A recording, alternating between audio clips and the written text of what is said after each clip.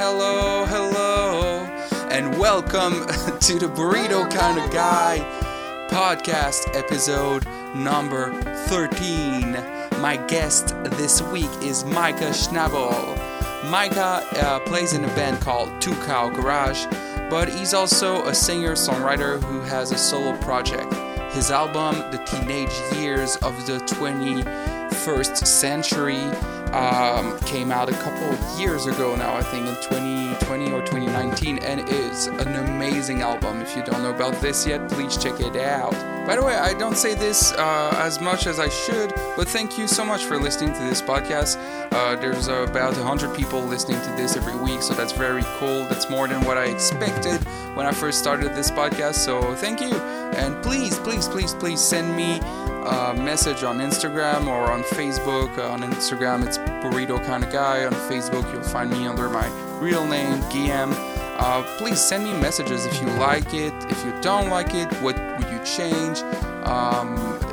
Which guests you would like me to have?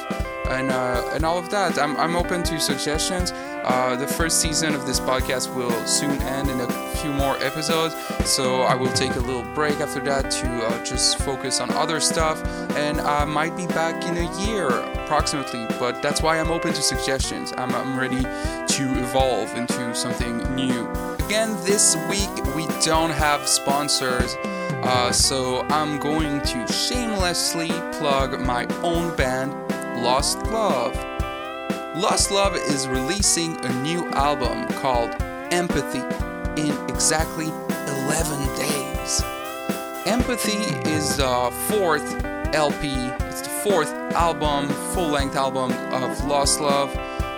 It's a very catchy album. So if you haven't, but my big guess is that if you're listening to this, you already know about Lost Love and you already heard the songs. But if you have not, please go on our Bandcamp, lostlove.bandcamp.com, and listen to the first three singles of this new album. And if you like it, maybe pre-order it. We have golden vinyls, very limited edition. We only make 100 of these, and it's a good gift. You need to prepare yourself for Christmas, right? It's in like a couple of months. You need to buy this to your mom, or I don't know, something like that. Your niece, she probably won't understand why you give them a record of Lost Love, but they will appreciate the color of the record, and they will hang it on their wall, and they will think it's beautiful. So yeah, I hope you enjoy this podcast. Have a great week, and I'll see you next week. Where were you born, and when were you born? I was born in May 1982. I was born in a Galion hospital in Galion, Ohio, but it was like 8 miles away from the town that I grew up in, called Bucyrus, Ohio. Okay, what was it like to grow up there in the 80s? It was really hard for me personally. It's a manufacturing town out in rural Ohio, so you're pretty far away from any cities. So the town is surrounded by cornfields and soybean fields, and it's just kind of in the middle of that. And also all the work was manufacturing factories. So everybody. Yeah, what were your parents doing there? They grew up there. So okay. So they grew up there and they were still there. They had kids and worked in factories. And that was the scene there, and all the kind of cartoony character that you get of Americans, the kind of the big trucks, mm-hmm. kind of hillbilly idea, and small town idea. Like that's what I grew up in. In the 80s, I think it was still kind of coming on through a boom. So it was going okay. And then as it got into the 90s, everything shut down, or, everything pretty much started shutting down. So it started collapsing on itself. The schools fell apart, had already fallen apart. And nobody was wanting to give any money to help them. So everything it's almost like the division was starting to happen or had happened already. So being somebody that was interested in not things outside of football and Yeah. punching people. It was a tough place to go. Wow. So I can already kind of see why you started playing music in that context, but when did you start playing music? Yeah. So I started playing drums when I was 12 or 13. And I wasn't even into music. There were two guys that had a band, and they had just heard that I had drums, so they asked me to play drums. So I learned how to play drums so that I could be in that band. And I played drums for like a year and a half before I fell in love with the guitar. My dad played guitar, so there was always a guitar around. So I guess too much ego for the drums. I wanted to be out front, so I taught myself to play guitar, and yeah. Yeah, so you were self-taught. How old were you when you started playing guitar? Well, I will say, so my dad did play. I think I was 14, and my dad showed me the first three chords, and then like I fell in love with guitar. And he had a weird relationship with music. He loved it, but kind of hated it because he had to work at the factory to raise kids and all that stuff. So he refused to show me anymore, and he wouldn't show me any more chords. He just told me that the guitar would ruin my life. So I had, from there on out, after those first 3 or 4 chords, I was self-taught. Awesome. Wow. Yeah, I bet it's it's kind of a bittersweet thing when you're like, oh, I'm forced to work in a factory to make a living for my family. And kind of my dad used to be in a band from maybe 16 years old to 28 till he met my mother, and then they started a family, and then he stopped playing music. But yeah, it was always like there was always some bass or some guitars at home, and it was always around me when I was a kid. So that's a little bit why I fell into music. Yeah, but, as I get older, I realize what a luxury it is. Mm-hmm. Luxury it was and is to have an instrument around the house. Just growing up with it being normal. And it's interesting with that generation. And in the past, it was like you had to choose one or the other. You could go and work and do the work and work in a factory and everything, or you could play guitar. It was like now, like most folks have jobs and play music, Yeah. But back then it was this like hard thing. Like you could, you just had to shut that part of you off and everything. And I think a lot of people end up resentful because of that, which I totally understand. Yeah. But it was unnecessary, I think. And when you were a teenager and you started your first bands, was it like punk bands? What kind of music were you listening to? I was still listening to hip hop, but the next band that I started playing drums in was a cover band, and it was all classic rock cover bands. Pink Floyd, Led Zeppelin, Neil Young kind of stuff. And which probably works really well in that kind of situation, like in those kind of small towns.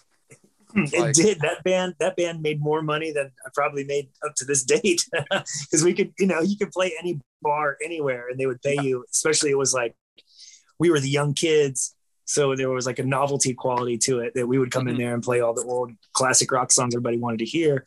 But I did that for like a year and a half or so, and I couldn't play cover songs anymore. And a lot of that music got poisoned in my head for a long time because I didn't want to. I didn't want to play, Pink Floyd again or whatever. Yeah. But, I kind of understand, like when you're younger and you start playing music, that you kind of go with the covers and you learn cover songs. But here in Quebec, there's this weird thing where there's a lot of cover bands that play in bars and in venues, and they get a lot of money for it. Like it's worth a lot of money, like a show of like a Slipknot like cover band, and it's like you have to pay $2,000 if you're willing to feed somebody something they already know, like there's tons of money to be made in that. It's crazy, because to me it's like it's not that hard to learn like songs from other people, and it's much harder to write your own songs, but I don't know. I just find it more interesting to try to make something of your own than to recreate something that's already happened. Maybe human beings they're too nostalgic right now. Like we like to think about like that's why people like to go to cover bands shows, and they're like, oh yeah, I know this song. We always tend to go towards the familiar as humans, I think. Like, especially at certain ages, we kind of stop finding new and start retreating back to the stuff that was on the radio when we were young. Yeah. Do you remember the first song you have learned on guitar, like the first cover? Wish You Were Here by Pink really? Floyd.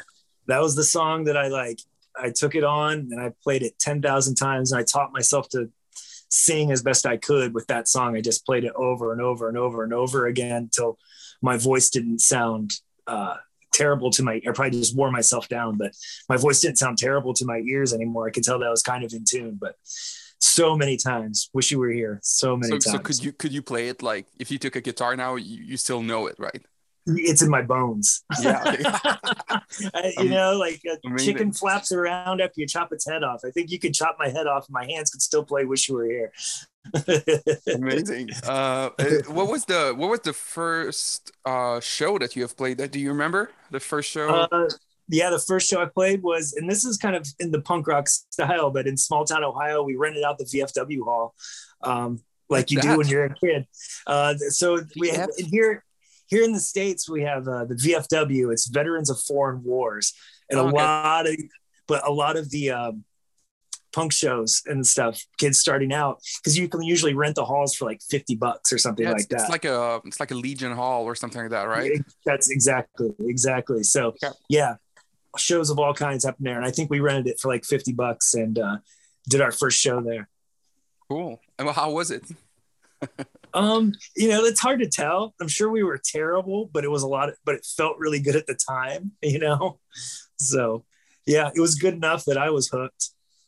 Okay. And you started Two Cow Garage in 2002, right? 2001. First record came out in 2002. Okay, 2001. Yeah, we just had our 20-year anniversary. Oh, wow. How does it feel? You know, it's interesting because you still, you know, life just kind of happens in a flash, but I don't know. I'm proud of it. I'm proud of us for sticking through, because it's not like we've been super successful or anything. So we've stuck it out for the love of it, you know?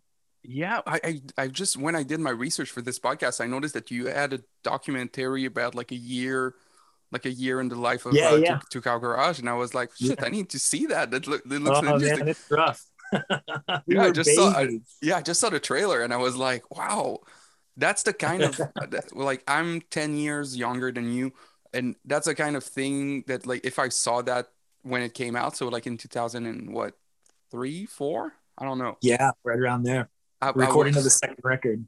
I was like 12 years old back then, so it's the kind of thing that, like, if I would have watched this, I would have been like, it would have been another argument for me to start playing music, because it's like, I remember when I was like a teenager, I watched Against Me's documentary, and We're Never Going Home, and I watched the St. Catherine's documentaries where they're on the road and they're just like, it's just shows like how it's not like the cliches that you have in mind, that like, oh yeah, you're playing in front of a lot of people, and then like and then you go to a hotel and then you party, and it's like, yeah, the party is there, but like you play a Monday night in I don't know, in Lincoln, Nebraska, and it's like, it's a Monday night.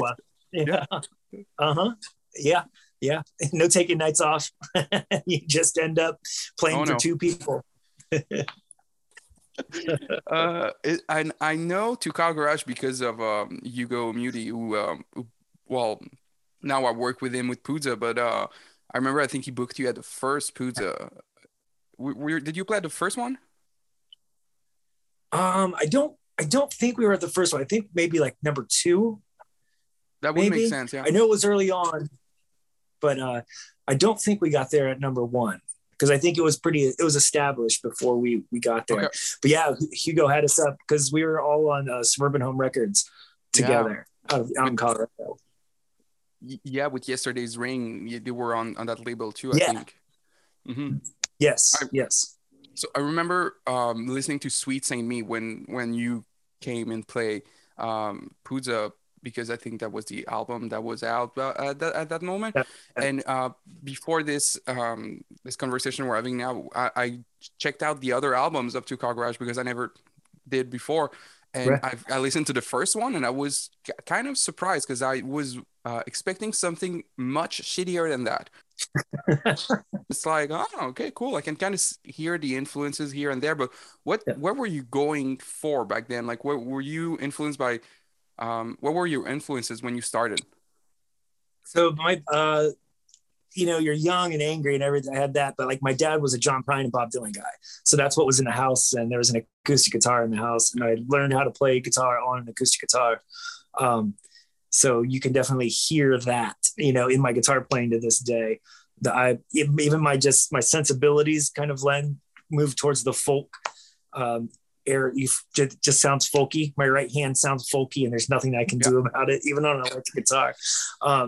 So I think with the first record, like I was really into pedal steel and I wouldn't say country music, but folk music, I guess. So Yeah. in my head, I wanted to be like a loud folk band, play folk like John Prine songs, but like loud and fast. I know like that gets called like a lot of weird names, but yeah, there's the one I'm looking for. I can't think of it, but yeah, that can fall into a lot of bad places, Folk but in my punk. head, that's kind of what it was. Yeah. Yeah. So I guess it was folk punk, but it was more, yeah, I guess it was, but I came from the countryside. I came in from Cool. the, Americana side, where most people come in from the punk rock side. I was the other way around. Yeah. Cool. I got angrier as I got older. Oh yeah. You were not angry when you were like teenager or like earlier? I've just always been angry. Maybe. Uh, Nice. I've seen on your Wikipedia page, it mentions that you did two Indiegogo campaigns, like one of them for an album, and another one like soon after for a van that broke down. yeah. I was wondering how was that to make like two Indiegogo, two fun two things like that, like close together? Because I don't know, was it a year apart, or how did you feel about that? It wasn't too far apart. It was terrible. Like especially in those times, it was early and just starting. I guess it was different then, but you know, we did the one for the record, which it was just the only way that we could figure out how to make a record. And then the van broke down, and we don't have none of us, neither Shane or I, who started Two Cow together. Like most people have financial resources, aka parents that have money. We don't have that, so we didn't have much of a choice. It was It we was could like, try. yeah. We could try to do it to get the van, and the people that listen to us know us. We weren't asking for some exorbitant amount of money or trying to Yeah. like get over on somebody. You know what I mean? Like we unfortunately had to do the Indiegogo for the van, for the record, and then the van. Our I hate saying we're fans, but like fans and friends gave us that money. We bought a van and kept driving on tour, and they knew that, and they were okay with that because they know where the money's going and they know what we do and who we are. And it's not like anybody in the band made any money off of it. Yeah. The money went into making more music and touring. Yeah, because that's what I was wondering. Like, even when you were on Suburban Home Records, they were not giving you money to record an album, right? Or No. did they? No, okay. It was not that. Okay. You never know. Sometimes it gets to me, Suburban Home, because there was Yesterday's Ring on it, and I'm from Montreal. I thought, oh, maybe they were like somewhat bigger than what I think they are. But I think there was $2,000 once oh, that cool. we got for a record. Yeah. So to be fair and above board and honest Yeah. about it. Yeah. And you found your gear on eBay? Is that right? Yeah, all our stuff got stolen in St. Louis. Oh, a classic. So we realized quickly that there was, nobody was going to be looking for it. So we all started scouring the internet and stumbled upon the person who was selling all of our gear. And we reported it to the cops. They didn't do anything, whatever. but we didn't realize it until I actually bought our old lead guitar player, Todd Farrell. We found what he thought was a replacement for his guitar. We bought it, and we realized that it was his actual guitar that we had just bought back. What? So I bought it on eBay, and the text conversation is all happening while it's happening. I'm like, okay, just spent the money. We bought the guitar, and 10 minutes later, the money gets refunded. And I go back and forth with the guy a little bit, and he just ended up shutting me out and blocking me. So we had friends trying to buy the gear from him, but he ended up blocking all of them, and we were not able to buy our gear back. Oh, that sucks. Fuck. Yeah, it's kind of crazy when you, as a kid, like I always grew up with like the mentality that like, oh, if you have a problem, like if you get your shit stolen, you go to the cops, and then the cops do something. But now that I'm an adult, I'm like, shit. I had a lot of friends that got their shit stolen, and some of them knew who stole the shit, and they told the cops, and the cops are just like, it's gonna be hard. Yeah. And they never help. So I'm like, what do you guys do? Like, nothing. Nothing good. Nothing good. The cops. Yeah. And when did you start to write songs for like a solo project? That would have been around 2000 and what is it, 21? So around 2009, I think, somewhere around there, 2009. Shane, the bass player in 2Cal, was having a child. He and his partner were having their first child, so he needed to be home. And that makes sense.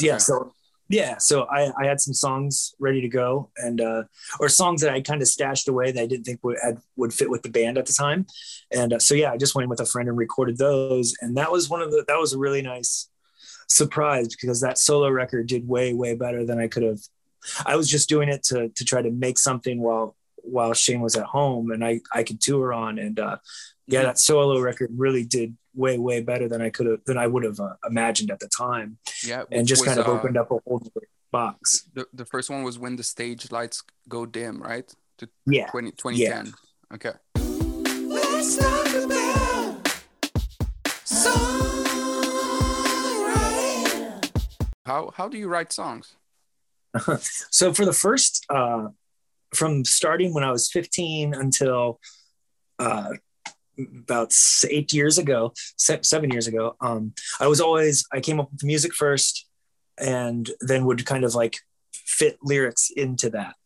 And then about 5 years ago, I guess, about 5 years ago, I stumbled on a song that's on the last 2Cow record called Let the Boys Be Girls. Oh, that's the one. That's the one I thought I had in mind, that you probably wrote the lyrics before the song.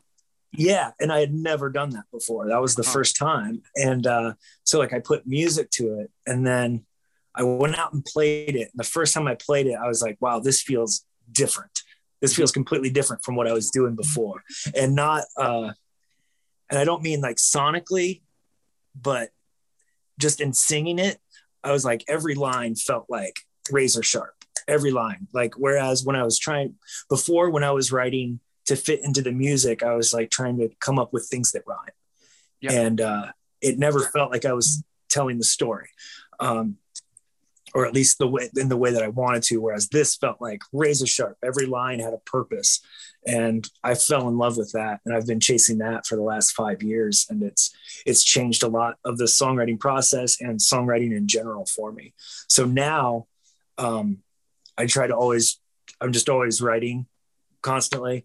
And then I'm always making music constantly, storing it in the little demo section on your phone and everything. So, and then just kind of putting those pieces together where they fit in, rather than trying to shove rhymes into certain patterns and stuff. Yeah. Mm-hmm. So that's exactly what I thought about the teenage years of the 21st century, because when I heard the record, I was like, oh, it's a lyrics focused album. Like, it's like the themes are very strong, and like I feel like from the start of the album to the end, it's kind of a it's it feels like you are talking to me about like what's happening in the world, what's happening in your life, and I'm just like listening to it. But the music is good, but the music is like in the background. It's like it's Right. it could have started with like, all right, let me tell you a story. I've got something to tell you, and it's very important, so please listen. And it's like, all right, Yeah. let's go. Yeah. Yeah. And the process is constantly evolving. So, who knows where it'll be in a year or 2 years. But for right now, like that's the most exciting way to make music to me. Um, Hmm. yeah, and to make new songs. So yeah, kind of chasing that right now. And maybe learning, and I'm feel like I'm learning how to uh not be less folky, but be more kind of music oriented at the same time. As the lyrics and music being finally like kind of separating in my head, I feel like I can focus more on both now Yeah. rather than trying to fuse these things together. Oh. In Let the Boys Be Girls, one of the first line in the song is like, we were born to fill a void inside our confused parents. Yeah, And that that resonated a lot with me. And I'm sorry. no, but uh well, okay, so it's gonna sound very personal. So if you're not if you're not cool with this, I'm gonna cut it. But I'm wondering, I deal in the personal, man. I'm into it. yeah, okay, so you don't have kids, right? No, I do not. And you don't plan on having kids? No, no, do not. Okay, cool. So that's okay, perfect. So we can talk about this now. Yeah. Because when I heard it, I was like, oh shit, we were born to fill a void inside our confused parents. I was like, oh man, I never saw it this way, but fuck, that's basically what's happening. I see my friends, like I'm 29 now, and I see friends around me Mhm. having more babies, and you probably had friends more and more than me that had kids, and you're like, I see a lot of them being like, you know what? I have a job, I have a wife, I have a house, we have a dog. It's cool. We have a dog, but the next logical step is having a kid. And a lot of people are doing it because like it's like, oh, but that's what we've always been taught. And my partner right now, she doesn't want to have kid at the moment and never, in fact, I think. Uh, And that's something that we've been discussing. And in my head, it's always been like, oh yes, someday we will have kids because that's what we've always been told. But now I'm right. like, what about no? What about like Yeah. and yeah, it's something like what's your thoughts on I that? guess I'm not, and I'm not saying this this is a purely staying in my lane of how I feel and where I've come from. I'm not Hmm. judging anyone Yeah, that definitely. has children wants to do that. Cool, do what you want to do. For me, like being young was really hard being young. I did not enjoy growing up. I did not enjoy being a kid.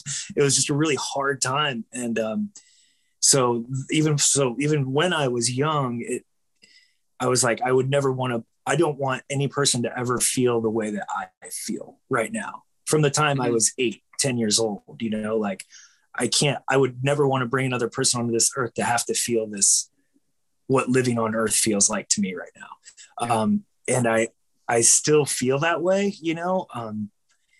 It would break my heart to think that I had brought a person onto this earth to feel the way that I feel waking up, especially right now. Like I don't wish that upon anybody. Yeah. And maybe that may very well be I'm saying that from my personal standpoint. Again, no judgments to anybody else, but yeah, I don't want to create any more pain or sorrow in this world. There's a plenty, and there are people that take joy in it, Yeah. and I do not want to participate in that. So, I want to Yeah, while I'm here. yeah, it's I love understandable. just And and you mentioned all of that, but I sense that in this whole chaos in the album, and I'm gonna focus on teenage years of the 21st century because it's Mhm. the one that I've listened to a lot. I feel like Cool. there's an impending doom, and it's like the world is such a fucking mess right now. But there's Yeah. always this positivity that you get that you transmit in your songs. So like in Gentle Always, I'm like, you mentioned, oh, wait, I got the lyrics there. Um, Faith and spirituality are words humans use to describe the loneliness that aches inside all of us. We find things we find things to fill that void in our guts, like music, religion, and drugs. Um, and I'm like, wow, okay, that's makes me think like being gentle always is tough because there's like a lot of things, and there's a lot of things to make us angry. And you mentioned that you were angry a lot. So how do you stay gentle always? I can't, it's like you just can't. But I mean, music for me and writing in general is like therapy session to me, and so no one can stay gentle always, but like it's a constant reminder to myself to not get so beat down by this world that you turn against everybody else, and especially right now, it's so easy to do, and I have to fight it off constantly to not just go down the completely nihilistic rabbit hole and be like, fuck everyone else, I'm just going to do whatever. Because there's no real reason. I guess maybe it's just doing something to keep yourself alive and keep driving, and keep trying. And again, not wanting to create any more pain or sorrow than there already is in this world, Mm-hmm. And I know I feel like I know some people don't like it. Not a lot of people are going to listen to me because it is very direct and can maybe sometimes be preachy. I hope not preachy, because the whole point is I don't know shit. I don't know what I'm talking about, but saying these things out loud makes me feel better. And going and singing them in this last 18 months, I've really realized like how much going out and playing these songs helps me mentally, because it's brutal not having that right now. So yeah, I don't know shit. I know that. But I always try to I think there is hope in just having a good day or a good moment, or a nice conversation with somebody else. Like this is really nice. And my partner Vanessa and I just had dinner, and it was great. And that's a beautiful thing. We can enjoy these little moments and not take them for granted, not take other people for granted. Mm-hmm. I think that like with everything that's happening in the world, if we can kind of take the time to cherish the good things and try to find the positive things in hold it, on like, tight to them. Yeah, it's like, recognize them and hold on tight. That's all we have right now. It's like I mean, if we would really engage on like the real problems and just focus 100% of our lives on the problems we have as a society, it would be draining. Yeah. But I think for a flip side of that, like again, like stopping yourself and finding those moments where everything is at least okay. Like right now in this moment, everything is okay. And that has to be enough. And we had rehearsal this afternoon with Vanessa's band, and it was great and it was exciting. And we put together the new song, and it sounds great. And it's like, awesome. That's enough. That's beauty and joy for 2 hours. We got to do that, and it felt great. And yeah, cool. In the song "How to Ride My Bike," is it true that you haven't biked in like I don't know how many years? No, it's probably more than it's probably more than 20 at this point. Like, maybe. Okay. I rode a bike. The last time I rode a bike was 10 years ago in a hotel hallway. That was the last time. So I guess it's been 10 years, but actually riding a bike outside, not since I was probably 14 or 12. Wow. Maybe. Yeah. In this song you mentioned it, you maybe want to go back to school, but like you can't because it's expensive. But you don't mention what you would study. Do you know, like, have you ever thought of what you would study? Did you go to university or college or something like that? No, I barely graduated from high school, and I had enough of American schooling, and I didn't have any itch to continue that process. So I started a band and hit the road and fell in love with reading and let that kind of do its thing. But no, I never had any want to go to college. I think in the song, it's more like that's speaking more general of people. Like, so many people never have that opportunity. Going to college isn't an opportunity that's available to a lot of people, and even to a lot of the people it's available to, it puts them in debt for the rest of their lives. So people have to make this decision of, do I take the chance that maybe I'll get a better job and carry this debt around with me, or it's really the only option, I guess, at this point. The college, like the college fees in America is kind of insane. It's astronomical. I don't know how anybody does it. Yeah, it's like, I think here in Canada it costs something, but it's nothing compared to the States. But from what I know, in Europe, I think it's basically free to go to college there. It's just that Definitely there's a lot. There's a lot of tests for you to get in, so it's harder to get in schools. But like, you don't need to pay, or you don't need to pay that much money. So, which makes a lot of sense when you have like a country. You kind of want the people to educate themselves about the stuff that they want to. But if they're not educated, you will end up in a situation very much like our own that we are in right now. That's a good link. That's right. That makes sense. People are scared of science because they were never able to go to school. Yeah, that makes sense. Yeah. I mean, yeah. So when you don't know how anything works, everything looks like a conspiracy theory because you don't know the process of anything, you know? Like, I don't know. I'm not trying to shit on anyone, but good grief. In the song A Celebration, I really like this song. It feels like this one really feels like it's a text, like it's a poem that you wrote, a beautiful poem, and then you were like, let's make a badass song with this one. That might be that's definitely one of my favorites off that record. Yeah, I really like it. The line at the end when you say like, so pop it, and maybe I don't want to get rich or die trying. I was like, oh, wow. Okay, cool. You mentioned in this song, you mentioned like going to a Hilton hotel by the airport and paying like $300, something like that. Is it a reference to something that I don't know? Or is it something that's... I think this is universal, but like on the radio, in any radio station, you always hear there's somebody coming through town. They're either religious or they're selling some kind of magic beans or potion. And they're always at the hotel out by the airport Saturday afternoon at 3:00. Like, you know, pay your $100 and here's how we're going to help you get rich. And it's just something that's always on. I've never heard that before. Okay. So maybe that's a very American thing, but yeah, always at the hotel out by the airport every Saturday, come and see us and you can be prosperous too. Wow. Okay. That's fucking wild. I didn't know that was a thing. Okay. Wow. Okay. Well, have I got something to sell you then?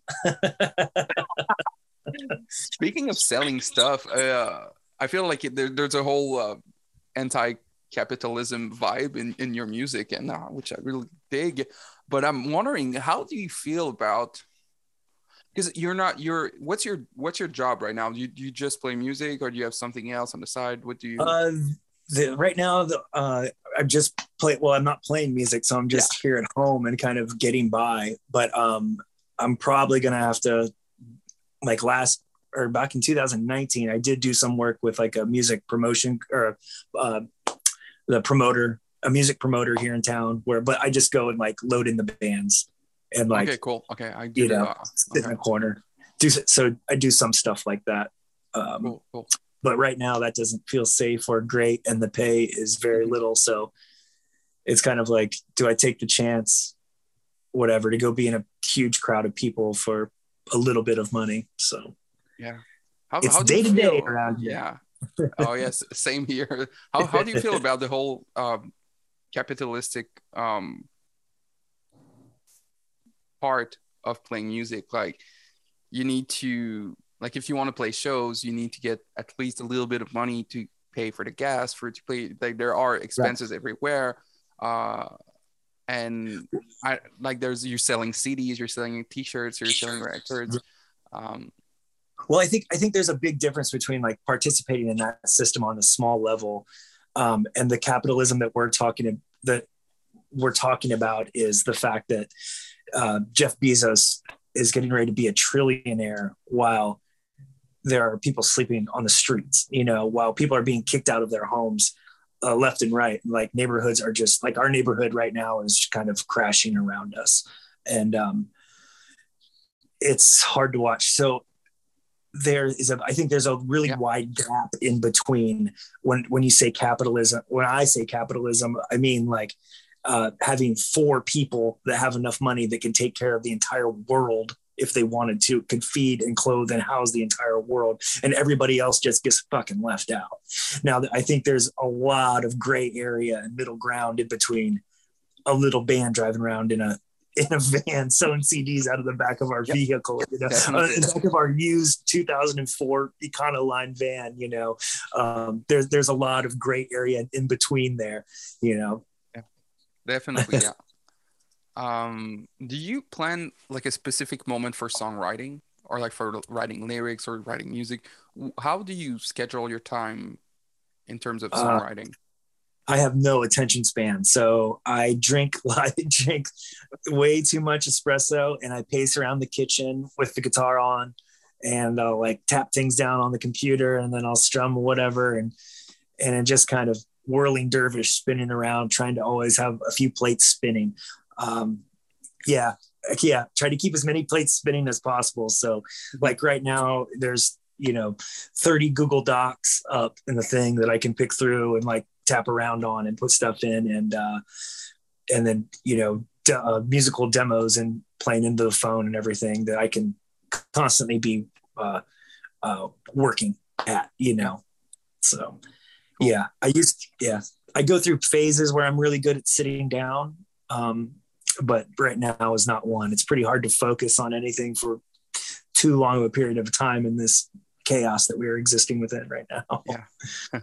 And when you were with Two Cow Garage, were you writing as a band, or were you coming with your own song and your own songs? And then the other, what's his name? Shane? You said? Shane. Yeah. Shane. Yeah.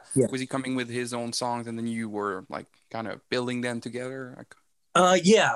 So it's usually always worked that either Shane or I come in with a finished song and then kind of put it through the machine that is Two Cow, you know, and we bounce ideas around, and everybody puts in their 2 cents and brings their parts and everything. And like we put out a new Two Cow song last week, one of Shane's called Capitalism Kills, actually. So like in that, that's usually how it works. Like Shane brought the finished song and sent it to us, and then we all, you know, learn it and put it together and put our parts together and stuff like that. Cool. I'm wondering, in the song Filthy Cash, it's like a story, and I'm wondering if the story is true. Like, is it something that you've like until the end, I guess? Is there a border between Texas and New Mexico? Oh man, don't test me. I think so. Maybe not, but it's a story. No, I think there is, because that's the border that we got pulled in. Now you've got me worried. I'm gonna have to look it up and see. Texas, New Mexico. Yeah, I don't know. I've only did that drive like once, and it was 5 years ago, but I don't remember getting pulled over there. So I guess. Well, I'm pretty sure it was. Yeah. But yeah, most of that's true. I'm trying to think through it now, but that one came really fast because it was true. Like everything pretty much lined up. I guess the only thing I changed was the going in to buy coffee and not having, and them not accepting cash had actually happened like a year before. But okay, so they did not accept cash. So what did they accept? Right. Yeah, it was a cash. It was cards only. Okay. I thought it was. Yeah. Okay, I understand. I thought you kind of, the way I saw it was like you kind of arrived to this place after like seeing like one big portion of the United States. You arrived to this place, and it's like, here we don't accept cash. We just accept, but we don't accept cards either. We just like it's something else, and then it's like a dreamy place where like something happens, and I'm like, oh no, it was cards. Okay, that makes more sense. Yeah. That would have been your way would have been way more interesting. Yeah. If I could have washed dishes or something. Yeah, exactly. That would be cool. And in the song you mentioned that like the border patrol guy says like, oh, it'd be cool if like they let us shoot some people like sometimes. and it totally like resonated with me because a few years ago I was running a show in a bar in Montreal, and the bouncer was a very big racist dude who was just at Mm-hmm. the door with me because I was making people pay to get in for the show. And the dude Right. was hired by the bar, and he was just telling me like those awful things all night long. And at the end, I just wanted to quit. I was just like, no, you know what? People are just gonna come in for free. I don't want to hear this guy. And Right.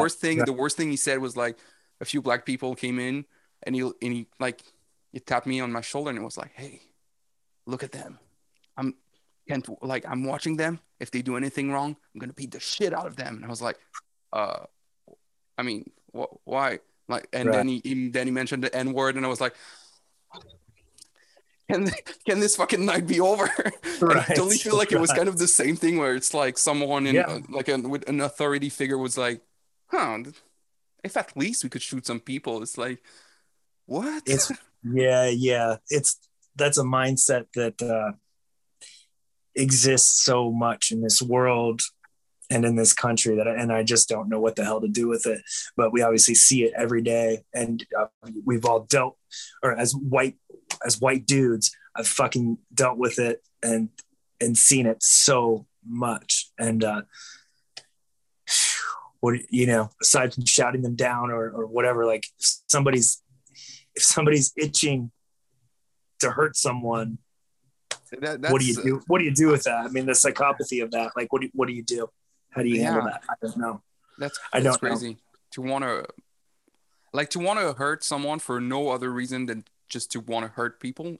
Yeah, It's so weird. yeah, yeah. And there's, yeah, whatever. I'm not trying to get off on whatever, but a lot of people that sign up for jobs that they get to carry a gun, there's a reason they signed up for a job that gets to carry a gun, and Yeah. it's not to, most of the time, it's not to go out and help somebody.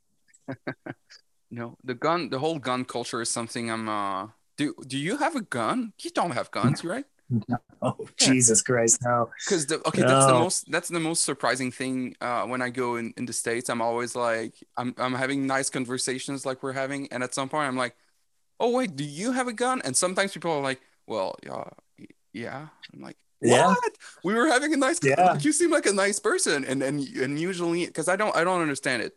I never grew up around guns, and Yeah. the only people that I know who own guns are people that go like they hunt. So it's Right, like right. it's self-defense with guns. It's like what have you done Yeah. to defend yourself with a gun? I've had a lot of awkward conversations with friends of mine that Hmm. I'll accidentally go off on my anti-gun rant, and they'll be like, well, I have one. I'm like, what the fuck for? What are you gonna do with a gun? You know what I mean? You gotta fucking shoot yourself in the foot, Barney Fife. Knock it off. Get rid of the goddamn gun. Like, Jesus Christ. Anyway, I could rant about that all day long. Oh Like, yeah. the chances are like 98% more you're going to shoot yourself or someone you love rather than this fictitious intruder you think is going to come into your home and take your precious flat screen TV. And why would That's someone just me. why would someone come like barge into your home and shoot you for no reason? Like That's a pretty rare bird. unless they're cops. But okay, but then then are you really gonna shoot a cop? Like, are you gonna do that? Yeah. Yeah. Because like I don't know. Yeah, we play, especially in America, we have this fictitious, especially white men have this fictitious superhero in their heads. mhm. And they've watched the movies and they see themselves as this, they have this little thing in their heads that they think they're going to be a hero when the shit actually happens. And that's just not how real life works. Real life violence is scary and happens in an instant, Yeah. And this idea that you're going to have this head about you, that you're going to, go be the superhero is not how real life violence happens. Did a friend really put a gun to your head? Because in the song Yeah. Death Defying Feats, it happened. Yeah. That one's it. The book my first novel came out back in 2018. I put it in there. I put that story, pretty much the full story in there too, because it's one of those things you didn't realize how messed up it was until it happened. But he had just gotten home from, I think, his second tour in Iraq, and his brain was pretty scrambled up by then. And yeah, they put the fucking thing to my head. And Was it loaded? yeah, it turned out, I don't know. I don't know if he was just fucking with me, but Why was he doing that? because he thought he was being funny. Oh. You know, kid that I grew up with. And again, maybe this is part of my gun thing, but like, yeah, like, how long's it been now? About 8 years ago now. Probably 3 or 4 years after that happened, he ended up using that gun to fucking blow his brains out in his living room, you know? So like, Oh my God. yeah, you know, but it's watched it fucking happen, or like, you know, if I have that story and like, and again, so the gun thing really, I've always hated guns, but now I'm just like this superhero fantasy bullshit that people think, you know, it's just like, take a good look in the mirror and see what the truth is. You know what I mean? Like, yeah. Anyway, that's a way to get me fired up. Sorry. That's exactly what I'm going for. Speaking of great American failures, in the song "Emergency Room." Yeah, man. Oh man! Oh, all right. Who were you with in the emergency room? If it's with my partner Vanessa. okay. Yeah. So, and she's doing fine now, so it's cool. Yeah. She's okay. It was just the well, she had a double ear infection in both of her ears, so like felt like her head was exploding. Oh, shit. You know, it's 3 a.m, and just like that's a hard look at the United States right there. Like the emergency room at 3 a.m. is real life shit. You know, people they're really having a hard time and in the shit. You know what I mean? Of course, now the hospitals are just filled and coming apart. But even then, that would have been 2 or 3 years ago. Now, you know, there's a lot of life in the emergency room at 3 a.m. You know, yeah. A lot of. I've always wondered because here, if I hurt myself, even just a little bit, and I go to the hospital, they're gonna ask me for my card, like my I guess my insurance card. I don't even call it here in Quebec. We don't even call it the insurance card. We call it it translates to English because we say it in French, but it translates to like the sun card, like the sun in the sky, because there used to be a sun on it. Okay. So yeah. So we call it the sun card, and yeah. it's just. So to me, it was never insurance. It was just like, oh yeah, it's the hospital card. You go there and you get like shit. It's free. It's normal. Is it so you don't have to? Is it just like in your taxes? Just kind of. I guess it is. I guess now that I'm an adult, I guess I pay for something. What's it called? I guess we have to pay for. I'm bad with this, but I guess you have to pay for drugs, which makes sense. Right. Like you have to pay for like a drug insurance something yearly. But yeah, health. I don't know. I've never noticed it. It's like. Right. I don't know. And it's always been in my culture. Included somewhere. Yeah. In your. Yeah. That seems like a pretty reasonable way to do it. You know. So, but I've always wondered, like, if someone show up and like they're gonna die at the hospital, are the doctors like, oh no, you don't have insurance, you're gonna die, or like, no, we're gonna fix you, but then you're gonna be like, you're gonna go bankrupt? Well, as far as I understand, they have to take you in, right, and they have to do within reasonable measures of what they can do to save your life, but beyond just saving your life, everything kind of changes there. So like, say, okay, you're going to live, you're out of the ICU and whatever, you're just done and you can leave, you know. And then that medical debt, if you can't pay that medical debt, it will haunt you the rest of your life. Can you go bankrupt with medical debt? Yes, you can. You can in the United States. Okay, because I just read the number too. I can't think of what the number is yearly of the people that go into bankruptcy because of medical debt.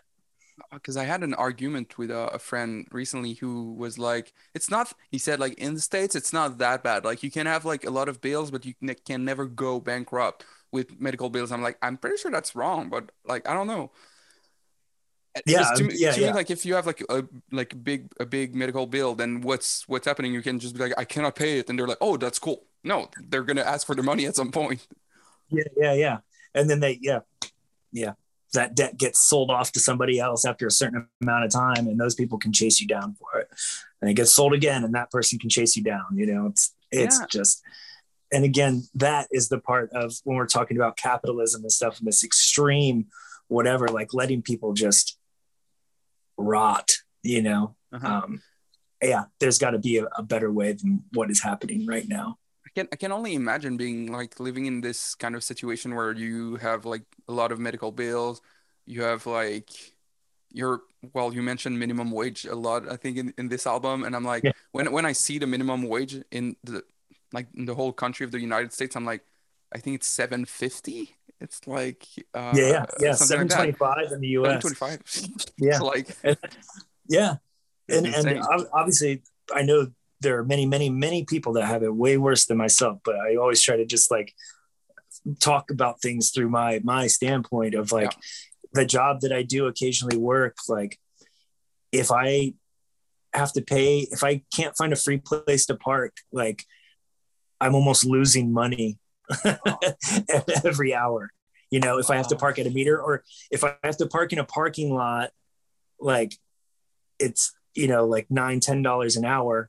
I'm working for nothing. I'm working to pay to park, that's um, insane. yeah. And if I Uber, you know, or a taxi or whatever, like even if I take the bus, that means the first 45 minutes of me working is just to pay for the bus ride one way there, Wow. like Yeah. at what point, what's the, That's is why it worth going in? yeah, I understand American criminals more than Canadian criminals because of that. Because if I was like in this whole thing where I have medical debts and I cannot see a light through this darkness, I would be like, fuck it, let's do crimes. Let's buy a gun. Yeah, Let's do something. Let's do it. right. But that's what this is created is this level of capitalism that we're at just creates desperation. It puts people in desperate situations, and Yep. in desperate situations, you do desperate things because you're desperate, and it Hmm. creates so much of that. It's just, yeah. Now we're at the part where we're gonna talk about creativity. What is creativity to you? Like if you had to describe to someone who's never heard a word before and you're like, oh, like this is what creativity is. How would you describe it? Yeah. I That's a good question. I think it's different for every single person. Because again, like my partner Vanessa, she draws and writes and paints, and but she's all visual. Like she can visualize the entire thing before it happens, and then she executes it.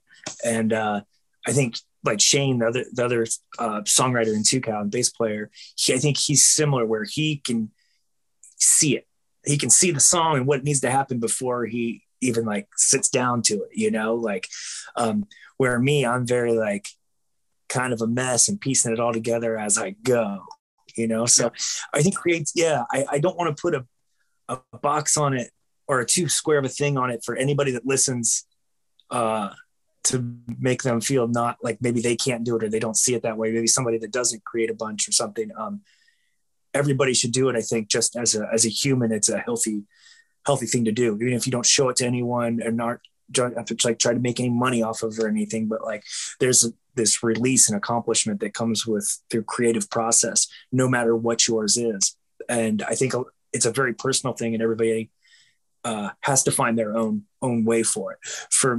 For me, it's kind of chaotic, but always be working, to always have things happening, and every little guitar idea, every lyric idea, like give everything a chance and try to edit later. It's way easier to like edit down the bad stuff, get rid of the bad stuff, than it is to like create new stuff. So let yourself have bad ideas and write them down and follow through on them. That's Yeah. creativity, I think. Cool. Turning off that little voice inside your head that tells you that you can't do that, for a little bit, and allow yourself to write poorly, paint poorly, Like let yourself do that. Don't judge yourself, and just do it because you enjoy it. Very interesting. Do you think everyone is creative to a certain extent? What was that now? Do you think everyone is creative? Do you think everyone is like a creative potential? Yes, yeah, I do, and obviously, I who knows, who will ever know, but yeah, I do think every single person has that in them, and it looks completely different in different ways. But like, you talk to an auto mechanic, like, and look at their car. Look at any auto mechanic's car, old car that they've worked on, and look at the ways they've been creative to keep it running. You know what I mean? Like, so it doesn't always look like a song or a painting or, poetry or whatever. But yeah, I do think everybody has creativity in them. But damn, does it get beat out of us from the time we are little that, it's not for you, Yeah. it's for somebody else. Like, Well, I think you mentioned like the way you experience creativity is through chaos. And I think there needs to be some kind of chaos at all, like in every creative process at some point, because that's where you can kind of find the spark to connect ideas together, to make something creative, to make something new. And yeah, as a society, I feel like some people are reluctant of going into something more creative because it's often synonym with chaos, and it's like it's unsure what's gonna happen and everything. And the schools didn't. I think it might be a little bit different now, but the schools never taught us to be creative. They taught us to learn stuff by heart and learn right. facts. And Yeah. And then, so and then once they decided, a teacher did, or somebody decided that you weren't good enough, then they tried to push you off and veer into a different thing, which is tragic, because it stomps out that we're so risk adverse, and even with like social media at this point, like everybody's so adverse to, like, every picture has to be perfect. You know what I mean? Like, you can't share the fucked up ones. It's not okay to not yeah. look good. Like, everything has to look perfect. Everything has to, which sucks all of the excitement out of it, because then it just becomes it stops being creative and starts just being the manufacturing. Then you're just manufacturing content. And there's the difference between content and art. I definitely agree with that. How do you stay creative when you feel like you're not having a good a good day in terms of creativity? Yeah. Do you have any tips that you're doing when you're like, oh, I need to, like, I don't know, I need to go for a walk, or I need to do this or that? What do you do? Walking is great. Again, I know I said it before, but I try to give every little idea a chance. Like, I have 15 little snippets of guitar playing on my phone right now that I can go to, and all of them will probably end up getting thrown away. You know what I mean? Or maybe one of them will make it out, and finally make it to being a song and get recorded and everything. But personally, like, I have 40 Google Docs of different things going off on different tangents. And again, a big one for me is allowing myself to write poorly and write things that I know I'm never going to show anyone or whatever. And just for me, the fluid action of tapping, feels good to me. And even just writing for 20 minutes about nothing, or just being pissed off about something and writing about it, knowing that you're not trying to do anything with it. You're not trying to, it's not going to be a poem. It's not going to be a song, whatever. It's just me ranting in that, and turn it into kind of a meditative exercise, I guess. Mm-hmm. Yeah. So that's how I try to always have enough things that I can just go back and check on and tap around on and constantly kind of be working on, and allow yourself to do something poorly. Write a bad song, record it on your phone and be like, oh, that's no good. Yeah. And throw it away. There's a lot of, you need to take risks if you want to do something creative. I think you need to take risks. Yeah, but yeah, you do. But you can just take that risk with yourself. Exactly. You know? Yeah, you don't need to show it to everyone. Yeah. But the nice thing is when a risk pays off and like you can record it or you paint something or whatever, you can tell that it's like, oh, that works. Like, boom, that's great, you know? Yeah. And that's part of the magic part of it Amazing. All. Well, thank you so much for participating in this podcast. Do you have any future projects, or what should people check out if they're listening right now? Do you have a new album or new? So it's all, we're trying to get it all kind of, yeah. So Tucal put out a new song last week. I've got a new single coming out solo. And Vanessa's band that I play guitar in and help write songs with, Call Me Rita, is recording. So all three of those acts are all going to have songs coming out.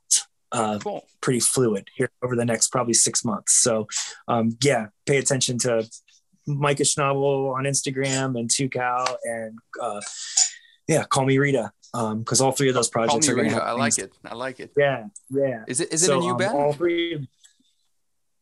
I guess so. So Vanessa Speckman is my partner. She is the lead. I don't know if you want to say singer. It's kind of poetry, singing. We're still kind of figuring out what it is. We put out a record, but the record is like 13 minutes. It has 8 different pieces on it. And it's on Bandcamp also. Also, all the 3 acts are on Bandcamp, or follow us on Instagram and you can figure out what we're on to. And all 3 are having new stuff happening in the next month or so. So, yeah. Perfect. And for the last word, I want to ask you something. So now that we're in 2021, the teenage years of the 21st century are over. So what do you wish? What do you wish for the 20s, the 20s of the 21st century? What do you think will happen? Any hopes? Lots of hopes. I have lots of hopes. Like I'm trying to get back to hope, because I've been absent of hope for at least the last 6 months. So trying to find hope again, hoping that we can go back to touring in 2022. Really hoping for that. And I don't know. I'm having a hard time finding any good. I think we're so in such different realities here in America, the two sides of the coin. We're living in 2 different realities. So I don't think there's a short of somebody attacking planet Earth or a being attacking planet Earth. I don't see anything that's going to bring us together. So it feels like we're delving into kicking off a civil war. I'm sure this American Civil War will be like sloppy and slow and just sad. But it feels like it's what we're kicking into right now. So I'm having a lot of trouble finding hope for the next few years. But maybe the next generation will get a good kick. I don't know. Maybe we'll wish them all the best. Maybe try to I'm going to do my best with whatever little bit I can do to see if the next generation can have a better run. Fuck yeah. Well, thank you so much. And I hope to see you in Montreal sooner than later. Me too. Can't wait to be back there. Thank you so much for having me. All right. You're welcome. Goodbye.